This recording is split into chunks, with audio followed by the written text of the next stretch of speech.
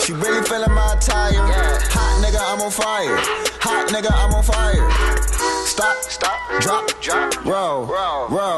Stop.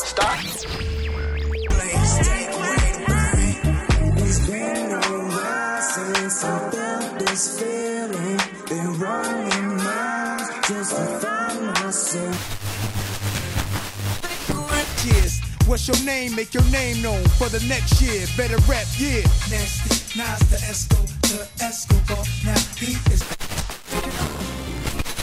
Domino, motherfuckers, what's happening? All right, so back at it again for another one. This is Connecticut's most controversial podcast. This is the Domino Effect, and I go by the name of Domino, and as usual, I am not without a guest. Now, this is the hardest working director I know in Connecticut. I don't know how many videos this motherfucker does a month. Every time I see him, he moving, he posting something, he's somewhere out the country doing something. So, in the building right now, we got music and movie director. We got Edwin Escobar, a.k.a. Esco, in the building. What's going on with you, man? Appreciate you having me, man. Appreciate you being here. What's going on, man? Working, staying busy. Staying busy, man. I hear that shit. I know that's the generic answer these days. That's a generic, rapper answer. We working type staying shit. Busy. Yeah, we working. All right, so SoundCloud, iTunes, Google Play, Stitcher, wherever the fuck you get your podcast, we are there. Domino Effect Podcast at gmail.com for any comments, questions, or concerns.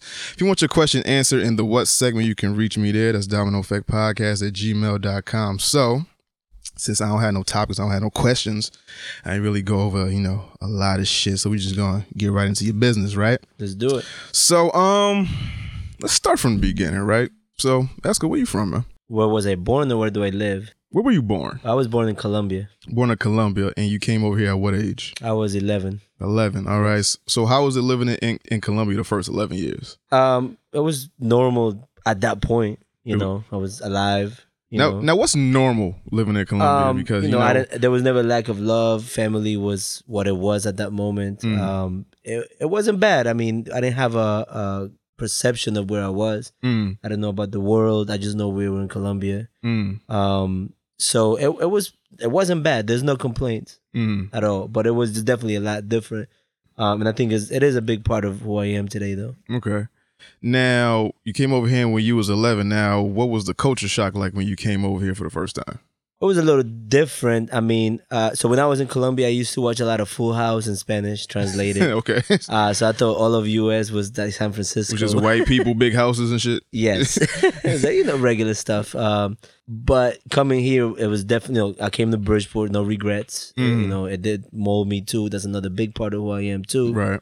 But it was definitely, it was a huge culture shock. I don't know what the biggest thing was, but there was just small things like living in buildings. I remember my grandmother used to call them bunny cages. Bunny cages? Yeah. Like if you're in Colombia and you live in a building, you have money. You don't associate projects or poverty with buildings. If you live in a building, you can afford to live in a building. Right. So it's high rises with security and stuff. So like living in the building we didn't associate that with poverty till we came here. So that was one of the biggest things that my grandmother was, we're going to live in the building. Wait, there's garbage everywhere. What's going on? Yeah. So that was one of the biggest things I remember. But overall, I mean, some of my greatest friendships and some of the biggest things I learned were because I didn't come to a Trumbull or a Monroe or, so, it paid off. But it was a lot of like, whoa, wake up, things are not what they seem to be moments. Right. Even at that age. Yeah. So now, were you speaking English in Colombia?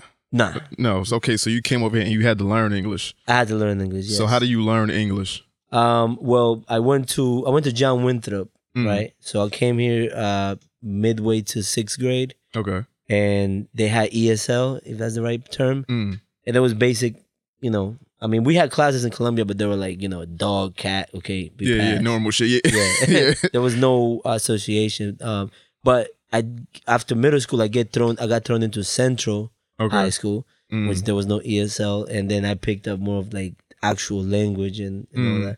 I mean, middle school, I learned it. I learned a lot. I knew how to communicate, but it was a little bit of the basic stuff to school, but then just be walking outside of my circle too. Like a lot of my great friends and people that I met were Peruvian. My best friend's Peruvian. Everybody in my class was either Puerto Rican, Dominican, Peruvian, Mexican. But I did go out of my way to make friends with people all around. Especially I lived in Fairfield Gardens, so everybody around there, they weren't really Spanish. Okay, yeah. Haitians, all kinds of different people. Some cool white people too, Did you find yourself getting into any trouble when you came to America? Like outside, did they pick on you because you couldn't speak English? You weren't like everyone else? Nah, most of the people that were around didn't speak English either, so it was more like we were a bubble. So I mean, yeah, it was always the jokes and just how we dressed mostly was the biggest thing. Most of the people I went to school with, most people don't come here because they have it back home. It's always a immigration because you want more and dressing funny, the cheapest, especially if you're in middle school. Your mom really buys the clothes unless you're hustling or something. But mom was like, you going to a Caldors and we buying that. Go to a Marshalls or some shit. Yeah, and this was the baggy era, so like she would buy me. Well, actually, this same fit, but it wasn't cool back then. Yeah. So it was funny. That I think style and clothing was one of the biggest things that people had something to poke fun at. Yeah. All right. So now you get to Central High School. Now I remember that I was in a bunch of classes with you, and you was the nigga that was always asleep. Right? I had a whole 40-hour job by 9th grade. So in 9th grade you working, but you still come to school. How are you doing that? Well, I came to school just so I would show up for a homeroom, so they wouldn't call my mom. The truancy office and all that shit? Yeah. Because then you can skip. I got like 200 some cuts. But if you don't go to school at all, obviously there'd be like a lot of phone calls and stress my mom out and all that fun stuff. So I would literally wake up. I remember, if I'm not mistaken, there was you go in this class and then there's homeroom and then the rest of the day, right? Right. So I mean, the days that I didn't work, I would go to all 4 lunch waves, even though they told us you couldn't. Right. That was a lie. I swiped that card 4 times a day. Niggas didn't listen to that shit. No one ever listened to that shit. Yeah. So, but days that I worked, I mean, I remember just falling asleep because it was just, I had to run to the bus, and I used to work in Westport too. So, be there till 10 o'clock, go home tired. But then when you get home, you got all this energy left. And then boom, next day, you got to be in Central by what was it, 7:50? Yeah, something like that, yeah. Yeah, school just wasn't really for me. And because I was bilingual, I got put in some of the not best classes in Central. And I didn't understand why there was no real guidance. So I was like, oh, this is high school. They don't really care. And I guess I'm not good at it. And I was in the classes with people that didn't care and teachers that didn't care. So it just was there was no incentive. There was no incentive. And I already had a job. So when you bring in home a check, equivalent to what your mom's making, she can't. It's hard for her to argue with you about staying in school. When I'm like, let's go half on rent, let's go half on this. So that's not good, but it's just I wasn't just sitting around getting in trouble. But yeah, I didn't prioritize school. I mean, anybody listening out there, it's not a good thing. Well, nowadays you don't really need school as much as you think you do because it's only gonna put you in debt. A lot of people I know that are in the careers that they're in, they ain't go to school. They didn't, they went to a few classes, they didn't finish. Right. And it's been like that for a while. I mean, people get pushed into a corner and do their best, but if I can say anything about school or making it all the way to college from people I've known that went through it, I mean, you do create some good relationships and then you apply yourself and do the things you would do anyway. That's if I went to school and was able to pursue my passion at the same time, I think I would have probably been a little further, to be honest. Now, what did you do in Westport? I worked at Dunkin' Donuts. 40 hours a week, full time, and they let you at 15 years old. Well, so I was 15, and they used to keep me in the back because, I was, for one, full disclosure, I wasn't even legal anyway. Okay. So that didn't even matter. So it doesn't matter whether I was 16 yet or not. All right. So I worked in the back a lot, but I was the only one there. I think it was me, this older guy, and the other crew of like 15 women. So it was a funny environment. Right. But I was the only one that spoke English to a level that I could communicate with clients and customers and clients. Only customers. There's no clients and Dunkin' Donuts. So that they could feel like they're at home. They used to be like, let me get a medium, light, and sweet, and then you're on your way. When I used to interact with customers, they'll be more like, hey, how's your day? Oh, how's your daughter? So that created a little more, like they were happier to, they were like a little happier to come in and I'm not saying that made a big difference because they made a lot of money without me. Yeah. But they let me in the front because I was able to solve a lot of problems too, like miscommunications. because people, in a fast food business, people used to miscommunicate a lot. So, little misunderstandings, I was able to like, oh no, that's what she meant. This, oh hi, laugh it off, and that will, that will stop a customer from writing the owner or the manager or whatever. So it helped out. So they started letting me in the front, and as soon as I turned 16, I was able to come to the front and work, and I lasted there for until I was 19. Okay, all right. So it's safe to say you didn't graduate. No. Not even night school. You ain't try to go back for your degree. Nothing? No, you know what? I don't even remember the Liberty High School, which was on that plaza where what's it? Heaven Pizza is, where the Colombian restaurant is. No. But I paid $2,000 to get my GED, and then like 2 weeks shy of my last test, they just disappeared. So I gave up. Fuck you mean it disappeared? A school disappeared? Yeah, it was like a GED program, and they just bounced. And then I was like, that completely, because I spent money to get my GED just to make my mom happy and just to, because, back then it was like, if you don't got a GED, everybody's going to look at you like garbage and you're going to be a garbage man. Little did you wouldn't even know how much garbage men make anyway. Yeah, exactly. But it was just, they took my money. Yeah, basically. I didn't get a GED. So now you stopped working there at 19. So what do you do after you stop working at Dunkin' Donuts? I left that, and then one of my aunt's husband or ex-husband opened a little store in Madison, like next to the little convenience store, right next to what used to be Making Moves. I don't know if anybody remembers Making Moves. I mean, most of us should. But he hired me for a little bit. It was working for family, so it was a little funny. But I quit to do that, and it was more boring. It didn't last for too long. But at that point, I was already running the studio from home. So it was a little bit of, $100, $200 every other week if I could. So it wasn't too bad. It was almost like that was my part-time in a way. Okay, so you was making beats, or you was an engineer, or?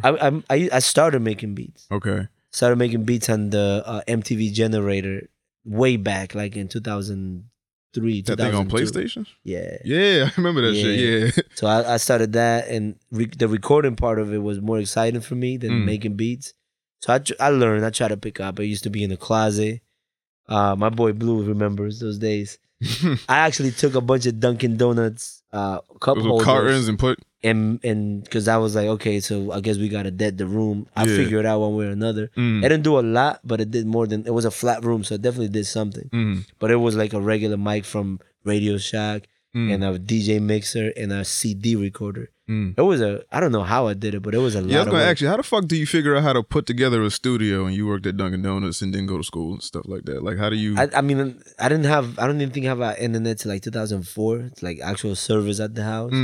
But I don't know. I'm not gonna say a bunch of reading, but I think I used to read a lot of like while I was in Central in some of those classes, there was a couple of people that were DJs or aspiring DJs, and they will have these magazines where you could order equipment. Right. So like you just look at stuff and put it together and be like, okay, I guess this goes like this and this goes like that. You're just plugging shit in until it worked. Right. And then somebody was like, you got to use a computer if you really want to record track for track. Like that's how things get done. Okay. So it's just a lot of trial and error. Yeah. Some of it might be unnecessary, but yeah. Yeah. Okay. So how long does that last? The studio and you engineering and producing? In one house, we moved to a different house, and I actually invested in an actual foam, and I had, because it was my aunt's husband's property, so I had him put a window in the room to look more professional and have that studio feel. Actually bought a mic. I think it wasn't a Newman. It was a Rode N19. Okay. And that was still one of the best mics to this day. Right. Like, I would compare that to a Newman. I don't even know the right. Yeah, Rode mics are the best mics. Sure. But there were, so I think I got on my mixing game that it was competitive with the people that were already been put time in and all that. So somehow it just worked. I just knew, I don't know how to describe it, but I just knew what I wanted to hear. So that worked for, 2005. I moved to 2005, and by 2008, studio life was over. It was done for you. Yeah. And that's when you did what? Did you pick up a camera next, or like what was the next step for you? I always had a camera around. I just never really took it serious. And technology-wise, I couldn't have afforded to become a business at all. Because what you need to have real dope visuals, it was just, you had to spend the money to get it. Right. Yeah, I don't think the companies were thinking about consumer level. You know, like when the DSLRs came out, that had 24 frames per second. It had really dope latitude. It wasn't the non-progressive scan. Like it was just what you needed to have a professional, result. But I always had a camera around. But I think I stopped doing studio. I just got back to work. I started working at this factory around 2000. Had to be like 2006 in between. But by 2008, when I gave up the studio, I just completely dedicated myself to just work. I left all that stuff alone. And I did buy another camera. I tried to do weddings, didn't work out. But then I don't know how. I think I started just getting, because I had a studio at the end of the day. Right. The setup was there. So I started like kind of like letting close friends come by, record, and then attract other clients, different people that I wanted to work with, but less often. And then it became like, oh, you got a camera. Started experimenting with shooting, editing, and then I got results. And people liked it, and I didn't really see anything out there that was, like, oh, like I can't do it like this. Yeah. Like, I seen work. There's a lot of people that did a lot of dope work before that too, but it wasn't 100 people. It was like 2 or 3 people in the city. So it worked, and I think when I put a price on it, I don't know how to price it, but whatever price I gave it was way lower than what people were asking for. Okay. For even less good work, I guess. Yeah, I get you. Okay. So you pick up the camera, you're testing it out on things, you're charging whatever you want. Now, how do you, I guess, turn that into a business? I want to say, are you working less? Or are you starting to shoot more? Like, what's the? Are you shooting on like the weekends or? The shooting was more like, I want to be dope at this, and I want to be recognized for it, and I want it to be like my art form. I learned a lot from the studio business side, which I lacked a lot of the business side. I didn't really know how to deal with people. Not for longevity. Like I knew how to do my job, but then working with people and scheduling and certain things just didn't turn out because I just wasn't experienced in business on that end. So I wasn't looking to be a business. I mean, sweet 16s and all that stuff and weddings. That was as much as I was ever gonna do without going to school. Right. So the fact that I did a couple music videos that worked for a couple local artists, and they were like, "Oh, you should definitely do this," and then I got more inquiries. Then I was like, I can't make the same mistake I did with the studio. I gotta get in my business. Like I already have met people that did that have run their own businesses. My aunt and my uncle try to run their own business. I know where they failed. So I try to really keep up with the business side before, so that we don't have to worry too much about the creative end. So by the time the creative end came, we were just artists working. So, and that's a formula that I still apply to my business. Okay. So, I kind of just focus on making sure that scheduling, timing, and setting rules and being happy about what I was getting paid, and just setting rules and terms so people knew what we're doing. So it wasn't this open-ended, let's do a video, and that's it. Because then that's how misunderstandings and just miscommunication comes along. Right. You have to have terms. Okay, we have this much time, we got this, we got that. That sets the tone, and it conditions people to know what they're in for. And it helps people also educate themselves on timing, business, and it's just a chain reaction of like, how do we operate efficiently. Okay, now who was the first artist that gave you a chance? The first paying artist, the first person that actually paid me was, if I'm not mistaken, it was Pressure. Yeah, I remember Pressure, yeah. Big big dude, yeah. Right, so he was being managed by the same people that managed TC. But they paid. Okay, yeah. But, it was like, I was already ready to deal with them because they were very business. They were older guys. And they were a tough sell. But because I already had I wasn't expecting to become a business. I don't know if it was accidental or just my own buildup, but it was just like, take it or leave it. I don't need you. Attitude that got them to like, oh, okay, well, who else is gonna do it? Because they got quotes from other people, and it was like $3,000. Yeah. Which at that moment, for what they were getting, it wasn't worth it for them. Right. And they already had spent a lot of money. I don't know how much you know about that whole TC. Nah, I don't know shit that whole, about it. They got signed to a thing, and they spent money on marketing and traveling and stuff, but they came to me at the point where they were out of money or done spending money without so it's like double checking. So we need some on the low. So let's go to But I delivered and it worked out. And I think I gotta give him credit. I think I don't know if you're familiar with Greg Black. Yeah. But at that time, he kind of brokered it because I was like, I'm not gonna talk to these guys. They're trying to get me to do it for free. And I can't. And he kind of helped a little bit with say you guys are gonna pay or you're not, but he's not. This isn't. You're not in a position to negotiate. You're either gonna get this kind of work or not. Okay. And that did kind of help a little bit with them just saying, okay, here's a check for this, and what are the dates that we're gonna work, and that helped me shape just scheduling too. Like it was like we got to do this on this day, we got to be there on time. There's traffic to think about. It was mostly out of paranoia of me getting paid and not being able to deliver. So I really wanted to make sure everything was on point. Now, for you learning this all on your own and where you are now, do you advise the person that's coming up in the director game to go to school, or is it like a trial by fire thing that you suggest? It depends. I mean, if you're not gonna get in crazy debt, if you have it, if your parents got it like that, and you can always be home and not have to really work, and you can go to school. School's good for, again, it's relationships and being able to, meet people that are in the business. Professors are not people that.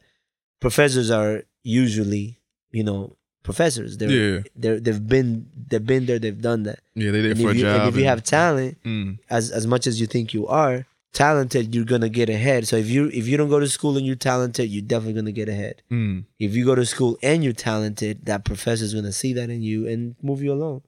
But there's nothing wrong with school. I think it helps with a lot of like the corporate end of things too, just the book. I mean, like learn how to talk to people and right. And the schedule. Rules are made to be broken, but at the same time, there's nothing wrong. There's always an advantage in knowing the structure of what's expected in that world.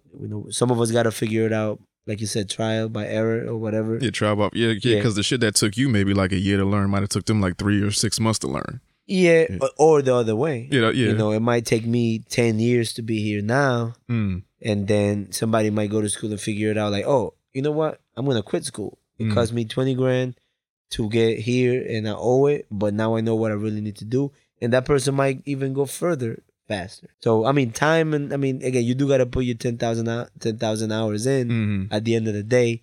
But there are people that do move ahead. They just built like that. But it's hard to tell. Depends on who you are. Right. Now, at what point do you stop working a 9 to 5 and just go solely with directing? And 2009, I used to work at JJ Box. Shout out to JJ Box. They didn't do me wrong. They were cool. So I met a lot of cool people. It was either illegals or ex-convicts.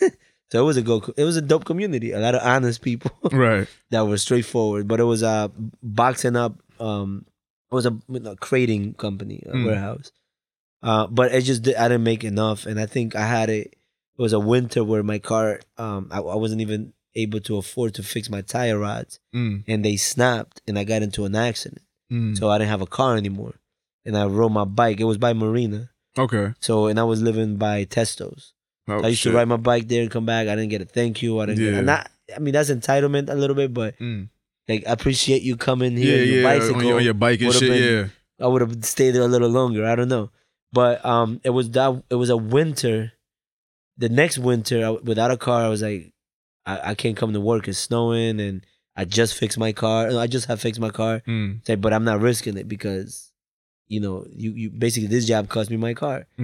So they were like, well, don't come in, and I just didn't, and that was it. And that was it. You just said fucking and threw caution to the wind. So and I think I was about to sell my camera too because I just had a couple bad experiences with weddings and stuff, and I was just in a bad place anyway. And I had a whole legal situation too, which was like depressing to be at my age. I was like 20, 21 without a green card and without the ability to function like a person.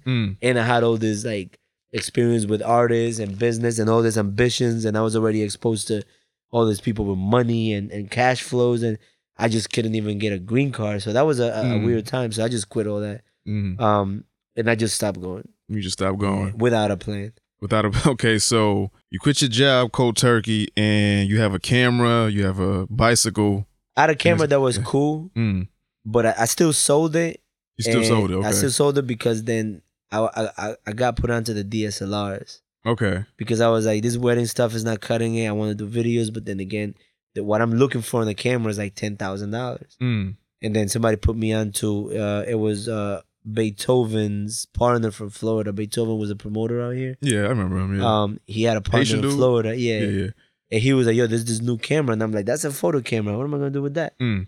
And then I sold the camera. I owe my mom money already, so I paid her what I owe her. Mm.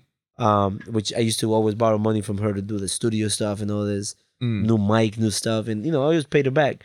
But I paid her back. And then I was like, okay, I got $900. Mm. I'm going to go and I'm going to spend it. Fuck it. I'm going to do it. I'm going to get the I think it was a Canon T2i. Okay. And when I got it, woo, I was like, oh, this is what I've been looking for. Yeah. 24p, 24 frames per second, latitude. I mean, basically, like, latitude is like how much detail you can get in it without being overexposed, underexposed. Okay. So, at the time, it was revolutionary for filmmakers. So I took that and then I continued to apply what I knew in business. I shook the attitude and stopped focusing on the negative stuff and then like legal, illegal, whatever. And I was just like living day by day, work, new clients, new inquiries, and just worked until at the point where a year went by and I made the same thing I made at Dunkin' Donuts in a year. And then I was like, I gotta establish myself. I gotta get an accountant. Yeah. Especially in my situation, I gotta pay taxes the day it comes. Yeah. and that was the beginning of this business that I have now. Okay, now at this time, does your mother know that you lost your job or that you quit your job? She knows that. She knew. I mean, I communicated with her, so she knew exactly what was going on. So I was like, they don't want me to drive there in the snow. I'm not going. Okay. Now, when most immigrant parents come over here, they want their, they want the better life for them and their child, right? So they want their child to be this, have this extravagant job like a doctor, lawyer, or some shit like that. So she hears that you're a director. What's her response to it? Like at the moment or right now? At the moment. I mean, before I even figure out I was gonna be a quote unquote director or anything, it was more like how are we gonna pay bills. That was before any of that, and I was always there for that. So there was never why are you not? Like I wasn't just living off her. Yeah. At least from I had an off year between quitting my aunt's job, my aunt the business that I was working with, and getting a factory job. I think I had a year and a half that I hadn't worked in my life since I was 14. Okay, damn. So I always brought money home. Right. I didn't have vices. I wasn't drinking yet. I wasn't dating with, like, I wasn't spending money. Yeah, so, bitches will fuck you up, yeah. Yeah, they do. So bringing money home was a big, like, not that it's not a good thing, but you can't argue with me if I'm bringing home the same money you're bringing home as an adult. Yeah. And paying for half of the bills and half of the rent and making sure that we left those buildings in the beginning and moved up to a first floor and then at some point move on to a better side. Went from, Fairfield Gardens, which is not the worst place in the world either, right. But it wasn't, it's just for them. Think about it. And I always had my grandmother and my mother, they lived in Colombia, where if you're poor, you just live in a farm. Right. It's still like I wish I lived in a farm. So being in this little building and stuff, helping them get out of that in the first 3 years here. Not the first 3 years here, but the first 3 years that I got a job, and then being able to move up further and further north and a little more out of like where they felt out of place because it was too messy or too much garbage on the floor. They could never argue with me about what are you doing with school because I was just bringing money. She was making money. Yeah. Now, how does she feel now about it? She's okay. She's fine with it. She's like, oh, she worries about regular stuff that moms worry about, like don't drink and drive, don't get nobody else pregnant. Yeah. Like regular stuff. Don't mess up your life. Yeah, don't mess up. Yeah, the opportunity you got. Don't do drugs. Don't get into drugs that you never did before. Like as old as I'm gonna get, she's always gonna talk to me like that. But just which you gotta appreciate that because people do mess up. It just takes one bad thing, one bad decision, and then you could lose a lot. Right. And the more you make, and the more you get involved into a lifestyle, the more obligations you gain too. So you just end up, you can't pull back because then everybody's expecting you to do or be something. So it's a lot. It's a lot of pressure to be there. Right. So, but yeah, so she's happy. She's happy that you're happy. Basically. Yeah, she's happy, and she's happy that I didn't. There's no she's never had to like bail me out of jail or have she'd help me with my legal thing, but that wasn't like a thing I put myself into. We did that together. So all that stuff, it worked out. So she's happy. She just like mainly worries about regular. This is my son, my only son. Don't mess up your life, because she also knows she's lived a life too before this. Like she wasn't always 70 something. She had a life. We're Colombian, so she was exposed to a lot of also like what money could do, bad company and stuff. So that's her biggest thing. Yeah. So what's up with your pops? What's his... He's in Colombia. He's back in Colombia. Yeah, spreading like fire. So you got a lot of brothers and sisters over there? I got a half sister in Spain. She's in the UK. I got a half brother in Spain. I was with him and doing a commercial in Stanford High, and this little kid runs up to me like, "You're my brother." And I'm like, what? I don't have him. And he ended up being my brother. Wait, hold the fuck up. Yep. So how did he know that he was your brother? He knows who I was. My father's side, I just don't really communicate with them like that. So he has some family here. Well, he lives here. He lives in Stanford. My father keeps getting people pregnant, and everybody he get pregnant leaves the country. Okay. So that's what ended up happening. Wow, that's crazy. So I have a half brother that lives in Stanford. Well, he's a pilot now. Yeah, it's cool. We still don't have a relationship. It's just too. It's just not a real relationship there. Like, I know we're blood, but that doesn't really mean a lot to me. Yeah, but do you care to have one with your father though? Do I care what? Do you care to have a relationship with your father at all? I think I have to I'm gonna make it my goal to go back and meet with him and shake his hand and just let. I never really had a real feeling, but if he passes and stuff, I don't want to regret. You don't regret not talking to him. And I'm a man, so I understand also that some people just don't belong together either. Yeah, like shit happens. Yeah. But obviously, I'm on my mom's side. She had after him, there was no new person. I never had to do with stepfathers and boyfriends and shit. So she took a lot of sacrifice just to make sure that I didn't become him. Which is still a fight. We inherit all those traits. Yeah. Don't do this. Don't do that. Yeah. That's why she's like, don't get nobody else pregnant. Don't get nobody else pregnant. And I didn't even get no one pregnant yet anyway. So what you talking about? Yeah. See, staying on the straight and fucking narrow. And somewhat. Somewhat. to that extent. But yeah, now I want to meet him. He's like, I remember him my age, but he's 80, son. So it was like 80. It's a different person that I would have remember. So he's just older and he might die, and I don't want to regret not saying it's okay. I think he's waiting for me to forgive him because everybody else loves him. My half sister does. Which was one of my biggest things. I was like, Dad, I just need to know who my sister is. Yeah. I'm gonna travel. Yeah, because you don't want. I want to travel, and I don't want to look at it like, oh, that's your sister. Like, I don't want to ever kill myself after that. Exactly. Like, I don't. It's like I don't want to find out after the fact. Just let me know. So that, but everybody loves him. They're his hero. But to me, it's just like it's like a distant cousin.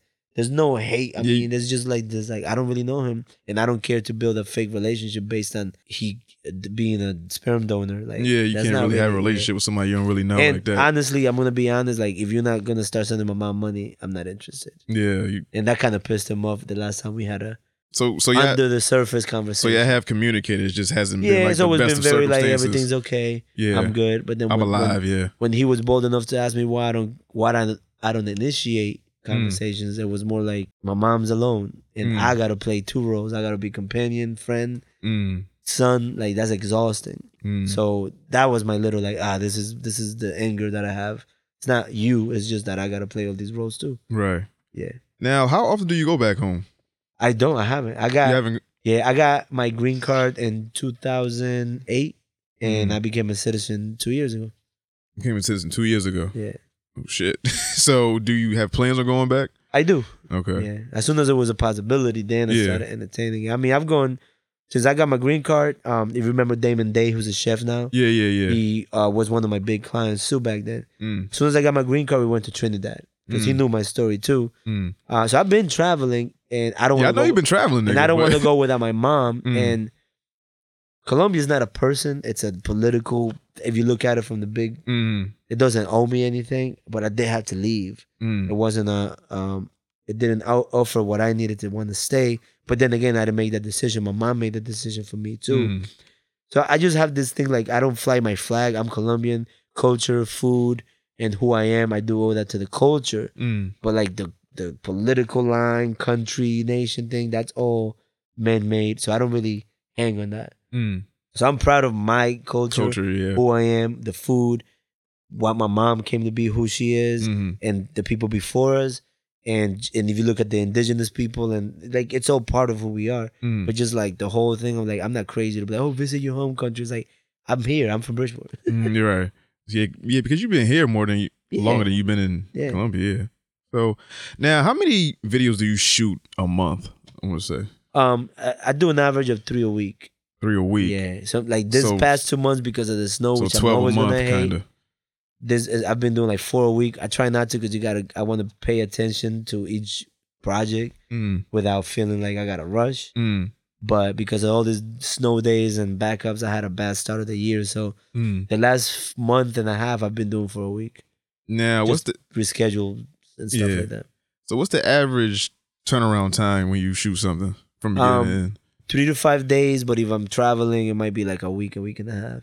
Week and a half if you're traveling. Yeah, because if I'm traveling, I don't edit.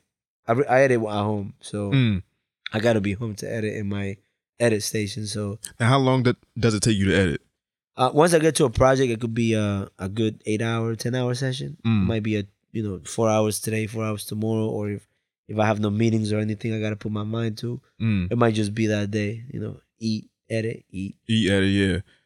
So what do you do for like leisure? What do you do for fun when you're not shooting and traveling and I play working? My drums sometimes. Yeah. So how the fuck do you learn how to play drums? I always was a fan of bands and stuff like that. Music wise, I grew up listening to a lot of Spanish bands, a lot of Spanish from Spain. Like I wouldn't call it soul because soul is predominantly American born, but rock is I don't know. There's a broad term, but a lot of Spanish music, not like salsa or like super typical, but there's a lot of Spanish rock and Spanish contemporary classic, you can call it, that I grew up listening to. Like a lot of Mexican bands, a lot of bands from Spain, Guatemala, Argentina. And drums always had, like, drums are the heartbeat of any music. Right. Yeah. So I always liked it. My coordination is crap, but that keeps me centered. Now, is there anything that you won't shoot? As far as like the content music wise or like idea wise? Like do you feel like you're above like the weddings and the birthday parties? Well, I mean like it's prom season. I just don't have any passion for that. So it would be strictly to make a buck or two. So when I have to put a price to something like that, it's not affordable. What about porn? Porn is like, what's the plan? Because you have to be able to distribute it. I don't know how porn really works. Is it like streaming now?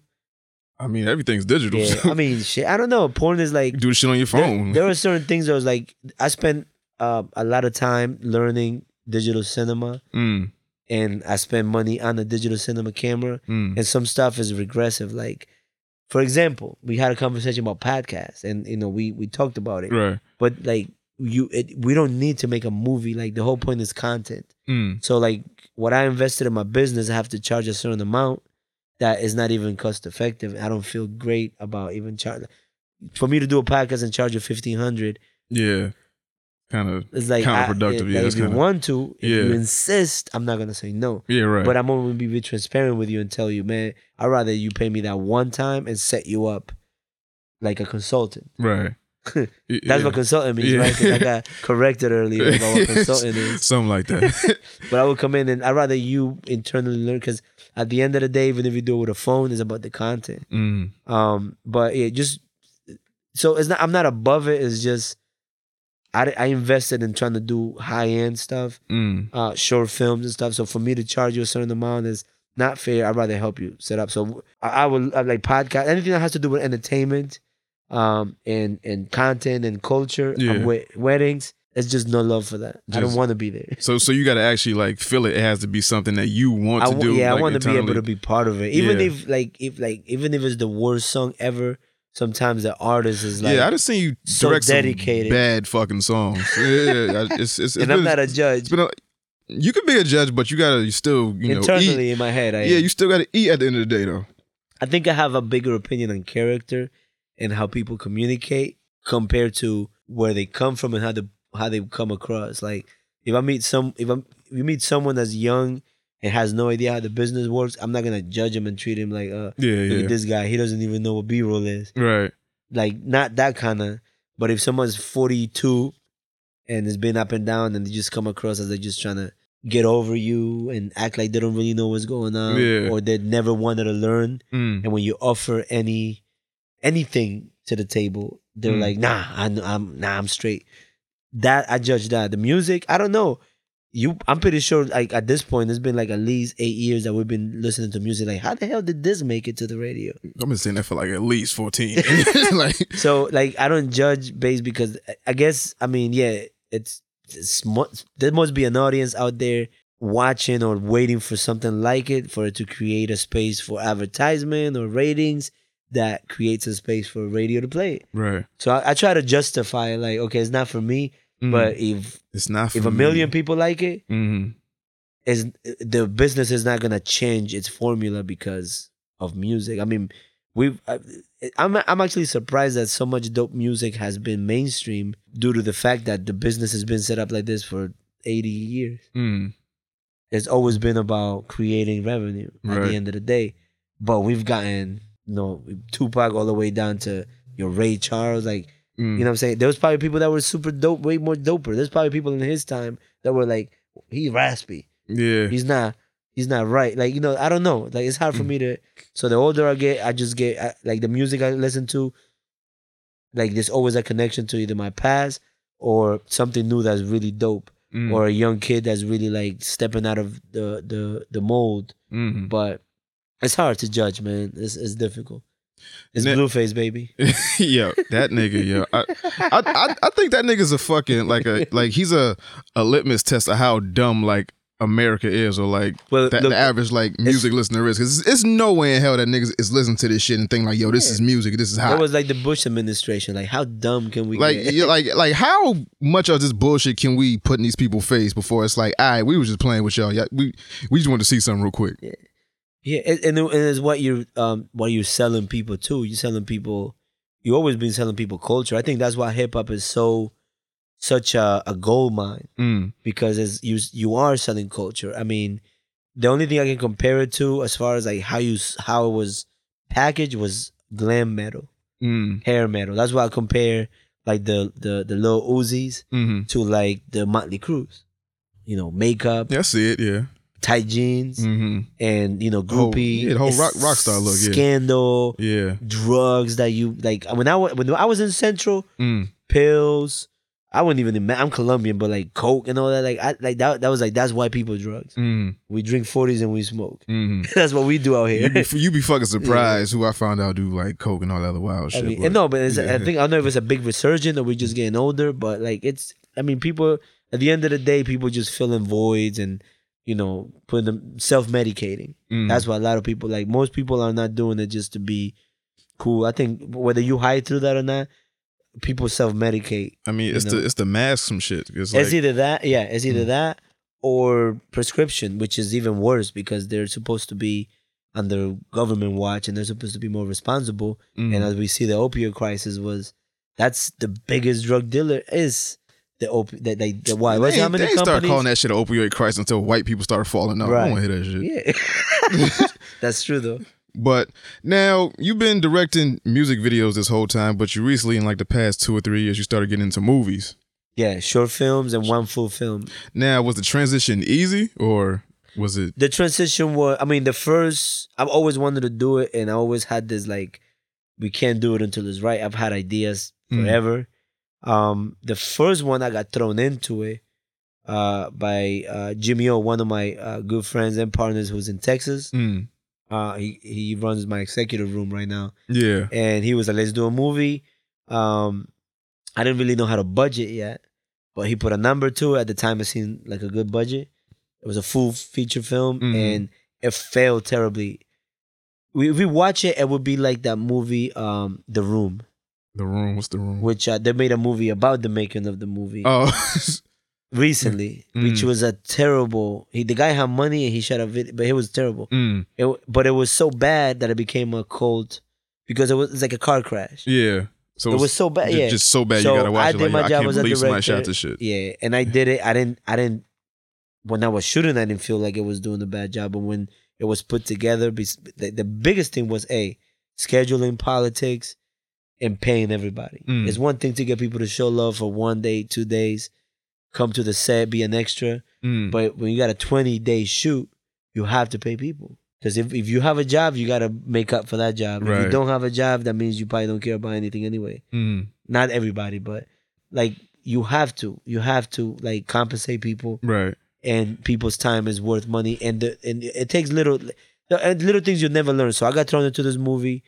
I learned so much about scheduling to the point when people came to me with movie ideas. I'm like, unless you got $100,000, and if you do, go buy a house. Don't spend it on a movie. Don't spend it on that shit. shit. Yeah, go get real estate.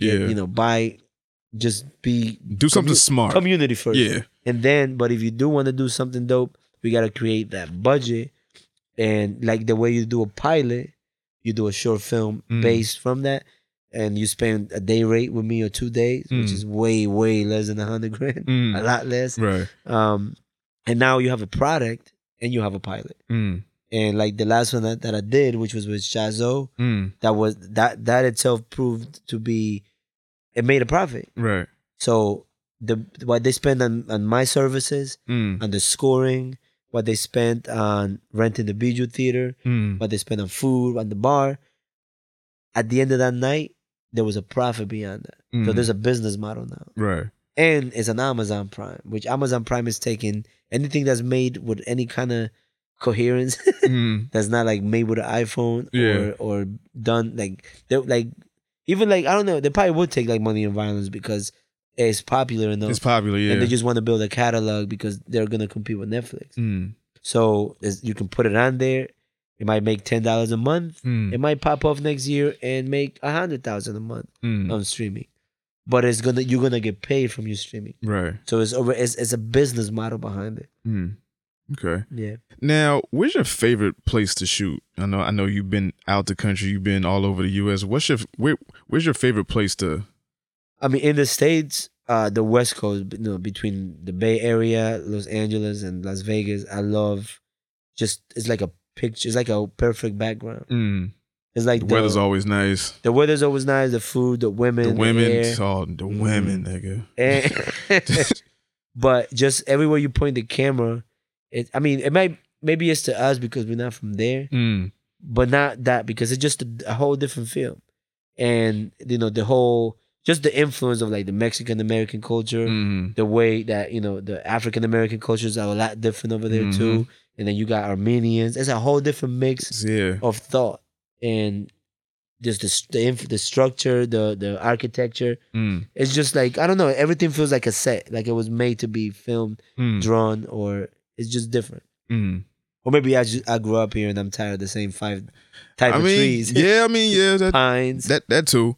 Now, when you traveling all the way to the West Coast or out the country, are you lugging all your equipment with you? Like, what are you bringing on these trips, and how the fuck do you pack that shit and get that shit on the plane? Most of it. I mean, the camera for sure. Yeah. So how much does all that shit weigh though? It's not that much. I mean, the camera itself I carry on a carry-on because I'm not putting that under the plane. Yeah, hell no. And then stabilizer and extra stuff. The clothes they can get lost. I don't care. Yes. But what we usually I bring everything except for lighting because I can't. The bulbs I use on my lights are under pressure, so you can't put them on the plane. So that's the only thing you have to do. Lighting. You have to rent out lighting. Okay. But I bring everything. But it's not that bad. I mean. If I bring everything except for lighting, it would be a book bag, carry-on, and then maybe a big, under the plane with stuff that can insured and there's no big deal. Mixed with clothing. Right. Yeah. Now, you do all this by yourself, right? For the most part, yeah. Okay, now why doesn't Esco have a team at all times? I can't afford to pay what people for me to be able to delegate how I want to delegate. There's the market for me here at least, or maybe the way I'm set up, it just doesn't help because I can't pay somebody mediocre amounts of money and get what I want out of them. And then there's also like I have my formula I'm not good at delegating either because I'm the boss I used to hate. Like, do that and then you do it and then I go behind you and do it for you again. Like, it devalues you. Even if I'm paying you, you're like, what am I here for? So there are things or you're just showing them how to do it right, or like how I want it to my specifications. Right. And because I didn't go to school, there's no, like, I can't, if I get an intern from film school, he's going to have to completely forget about everything he learned in school and learn my crazy formula, which is all in my head. Right. And articulating it sometimes is difficult. So, like, I don't know. And I don't have the time to stop and rebuild. Like, I got clients. If you're my client, I'm not going to experiment with your project with some interns. Yeah. Now, I do let people come once in a while. I used to be very, like, against that. Yeah, I was going to ask that. Now, some people show up, but there's, like, the business I'm in, or at least the way I'm set up for business, I'm not looking for quantity. I'm looking for quality. So I don't want to create more jobs a week. I have enough jobs a week. I want to create just more. I'd rather have a dope project per week, but that takes budget and dedication, and it just takes a little more cash flow in our market too, because you want accounts. You don't want people to be like, well, I got 500 this month. What can I do with this? Right. We want people to, I got 20,000 for this quarter. What can we do visually? That's the goal. And then we can focus on, okay, we got 3 clients at 20 grand. We closed out. And then that opens the room for, okay, I need somebody that can shoot videos because I'm busy working with this client and his campaign, right? So that will create that. But I mean, I've never really, I've had a few clients like that, but it didn't create a lot because I wasn't able to bring a marketing side to it either, which is a big part of it. Which I'm trying to find different ways not to combine those. So it's a one-stop shop. Okay. Yeah. Now, what's the biggest client, or who's the biggest client that you've had so far? As far as like financing-wise? Well, notoriety, I want to say. I don't know. The last very noticeable, or like the one with the most, I guess, exposure, would be like I did a joint with Mano and Dave East, and and at a time that Dave East was like hot, like super hot. Now how'd that come about though? I think I was in Texas shooting, and I don't know how they saw my work, but Mano's business manager or business partner, they don't like to call themselves managers anymore. He said he cold called me. And it started with the regular conversation, like, oh, I got this client, his name is Mano. I don't know if you're familiar with him. But we got another big client on the record, and we like your work, and we want you to do it next week, and it's gonna be dope. And I was like, cool, it's gonna be this much, and I need like a month. So it was the initial like, oh well, it's big names, and I was like, can't work for free. Right. So, but he had great communication skills.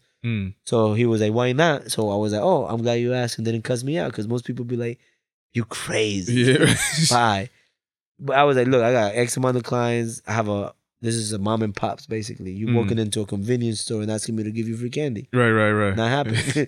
So I'm not, I was like, most of my clients work 9 to 5s or still putting their lives at risk to pay me my asking rate. I'm giving you the same rate. And I know how much you spend on radio promo. Did they try to hit you with the shit, oh, this will be a good look for you type Always, shit? yeah. I mean, that's their job. But they were able to communicate, because when they asked me why I won't work for free, no one ever gave me that platform. And I had the answer. I've always had the answer. Like I said, I got people that go 9 to 5s and they save for 2 months to afford me. You can do the same thing. And like I said, I know what they spend on radio alone. I'm asking you for 10% of what you spend a month on radio. Right. And if you came to me, it's either you like my work, you like my turnaround time, you like what you see. So like, just pay me my asking rate.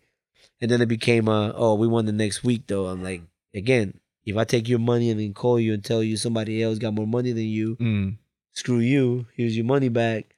Like, so they appreciated my like equilibrium, I guess, if you can call it that. Like, do most niggas think that you just a nigga with a camera and don't know what you're talking about? Or, like, because you don't have the formal schooling and a degree or something like that? I don't know. Usually I get that from corporate, but I don't work with corporate anyway. Okay. I don't like the corporate culture. I can't do it. I just can't deal with the bureaucracy or the... But that's where the big bucks is at. You don't think you want to, like, harness that skill of trying to talk to them or trying to... It's not worth the headache, because at the end of the day, there's still this bureaucracy that I'm just not good with. And it's counterproductive at the end of the day, for my opinion. It doesn't work. So that's the thing. There's a lot of big money in like corporate video and stuff, and I've done just camera work for people, and they get abused. And I'm like, oh, I can't, no. And I'm not one of those people like, you can't talk to me like that. Yeah. Like, it takes a lot of like condescendence for me to be upset about it. Like, I know people talk to you a different way wherever you go, and some people don't even mean it.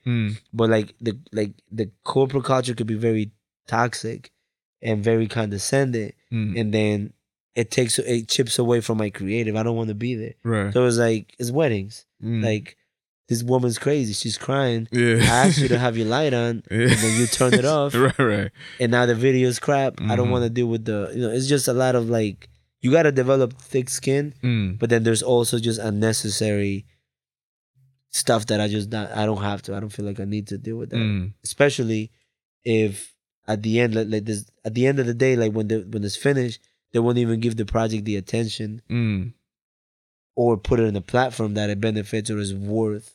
Like, it's one thing for us to do a project and get into this big argument, and after this done, we get that love back because the project's so dope. Yeah. Or the song is so dope. You yell at the engineer, and when it's done, the mix is perfect. Mix is like, perfect. It completely takes back the argument. But it's like, all right, my in bad. corporate culture, it's like, we're gonna get over you as much as we can, and when you're done with the headache, it's like, oh, we didn't put it on the main page. It's gonna go on the back page. Yeah. That's the fucked up part. Yeah. Now, have you ever lost like a client's work or like something? Like, what's the weirdest thing that's happened with like a video? The weirdest thing that happened is the last short film I shot. What happened? With Shamika Wright. Shout out to Shamika. Wright Positive. The hard drive, we shot a whole short film, came home, hard drive wouldn't read. File corrupted. I sent it everywhere, and I had to, the thing I never had to do ever. I've done 1,000 projects. A little more than that. Yeah. I went over. I called her. I was like, look, I'm gonna forget about the balance. I don't even pay me my balance. We have to reshoot. We have to reshoot all this shit.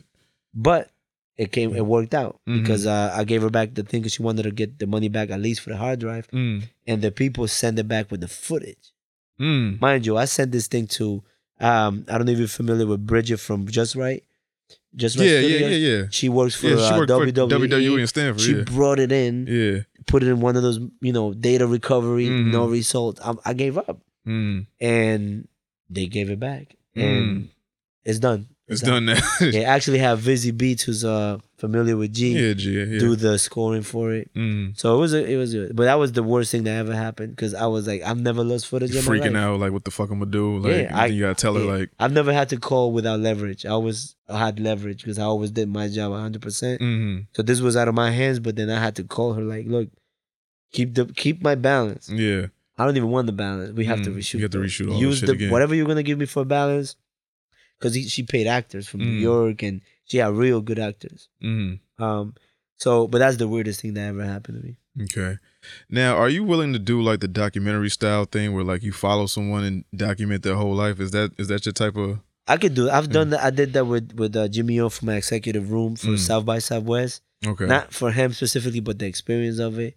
That was about an hour documentary, which surprisingly was enough footage for an hour. Right. I've done mini docs. A lot of the commercials and advertisement pieces that I'm trying to do are based on documentary, trying to relate to people a little more. Because you can do a very expensive commercial like a Geico, boom, all the big, what do you call it, the big whistles or whatever. Yeah, bells and whistles. My terminology. But I do have a lot of conversations with Show Love Experience / shameless plug. But we're trying to crack the code outside of music and how do we advertise businesses differently? And documentary work has been one of those. How do we show this business so that people can relate to it? Trying to bring something new. Yeah, how can we make it relatable and the narrative be authentic? So instead of showing just pictures of food, let's have the owner come out and let's follow him for the day. Yeah. And see what his day is about. Day in the life. Yeah. See what he go through. Yeah. Type of thing. All right. But yeah, that's completely there. How long you want it to be, it's the question. And then what are you going to do with it? And then how much you want to do with it dictates how much we need to do which keeps it's just this big snowball effect of, and then it becomes expensive. Like I want to do a documentary for Netflix. I mean, you got to put a budget together that includes the marketing, dine and wine, the relationships that come with it. I don't know, all that stuff. So, right. But yeah, I'm 100% with that. Okay. All right, so we gotta wrap up soon. So now the cliche question at the end of the interview. So where do you see yourself in like 5 years? Do you see yourself with like the feature films? Do you see yourself doing videos for more mainstream artists? Like where do you see Esco in like 3 to 5 years? Right. I've never really put my cards on the main street artist thing. That's gonna either happen or not. And like I said, I know my faults, and I know that I'm not gonna be great at dealing with some of the bureaucracy. I know that. So in 5 years, I definitely want to see myself doing at least one full feature a year. Okay. Or at least the beginning of that. At least a year, okay. And I want to have another business sprout out of all the relationships I'm building and working with. So, you know, because I'm not an entrepreneur. And I say that not to like downplay myself, but there's a lot of people that have multiple businesses that deserve that title, and it goes loosely. Like you start a business and you're an entrepreneur. No, chill. You're a business. If you're self-sufficient, if you do what the fuck you want to do, and you making your money off of your actual craft, you're not punching the clock for nobody else, you an entrepreneur, my nigga. You have the potential, but entrepreneur is multiple. Whether they're failed or not, but you have to start a business, and either it flourishes and it goes on automatic, or it fails, but it's fine. You can fail many businesses. My studio business did fail, but that's so separated. And I don't say that to downplay anybody. I just think that when you start giving people too many trophies too soon, you're taken away from their hunger. You gotta let no one was cheering me when I began, and I mean my clients were. Yeah. So me sitting down with a client and him saying, "Oh shit, look at this shit." That's reward, right? But like the social media / you know, you however you think people feel about you. Yeah. Like you can't just like these titles. You gotta gain them, like the mastery of things. Like 10,000 hours to master is 10,000 hours. 10,000 hours. You can't just be like, yo, he did one dope painting. He's a master. Chill, because then now he's like you even disabling him from being more hungry to do more. Let him be insecure. Yeah, you got for a minute. You got to keep niggas humble real quick. Yeah. And it's cool. You can get humbled, and sometimes people do come in your life and humble you in private. Oh, life will humble you, my nigga. Yeah. Something's gonna humble you. Not for the gram or nothing, but like in private to be like, hey, you really gotta like step back and then you'll get it. Like you'll be like, oh damn. You'll be embarrassed for 2 minutes. Yeah. And then you realize that, okay, so so I do wanna be an actual entrepreneur and have like businesses and things that start feeding or creating cash flow. I think like Connecticut, but specifically Bridgeport, is like everybody's really focused on things they're good at. And there's a lot of dope businesses. I mean, you've been doing podcasts, I've been doing video, and now there's a lot of people that do the food. Yeah, food and it's matching. Bitches doing eyelashes and shit. And people doing great stuff. I know social media adds to it, but there's a lot, like there's a real potential for cash flow. Right. Because the only way we're going to be able to trade with each other and barter is if there's a cash flow under it. You can't just barter and like that's not gonna work. There has to be a cash flow, even if people are not making crazy profits, but there's cash flow and their businesses are flourishing, and there's enough room for people to collaborate and do pieces together. A good example, not just because it's here, but like Grind Flu and Show Love, like that happened. There was, you know, that shows that people are actually working together, and that we need more of. And you're sharing. You know, it doesn't matter who's bigger than who or who's been in it longer than who. Right. You're sharing. Now more people are aware, and that becomes a different animal. And then you both eat from it. Right. It's just a lot more. But right now, I see a lot of potential for that. Right. So in 5 years, I want to be able to add even more to that. Even more to the Bridgeport culture. We got a lot of creatives in Bridgeport. We need to harness that and, you know, get shit rocking. So where can people find you on the internets? The easiest way would be Edwin Escobarfilms.com. And that's just my website, which is, you know, it's pretty straightforward videos, little info. But Instagram is like my business card. So at Director Escobar. There's no a 3. There used to be a 3 in it, but I was able to fix it. Finally got rid of that shit, man? Yeah. It was because I erased my first one. Oh, okay. I got rid of Instagram when I didn't care about things. And then I tried to do it again and then wouldn't let me name it.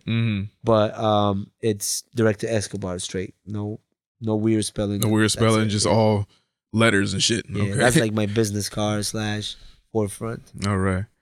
All right, man. So appreciate you for coming, man. Appreciate you having me and letting me talk my junk. Yeah, been trying to do this shit for a while. I might have to have you back in like a couple of months. I still got a few more questions. I gotta be somewhere in a little while, but you know. I got you. You know, I'm always happy to come by, man. You know, we'll figure it out. So, I guess that's it. So, one thing's for certain: we too much for these niggas and 3 much for these hoes. I go by the name of Domino. That's Esco, and we out of here. Out. Domino, motherfuckers, what's happening? C'est tout.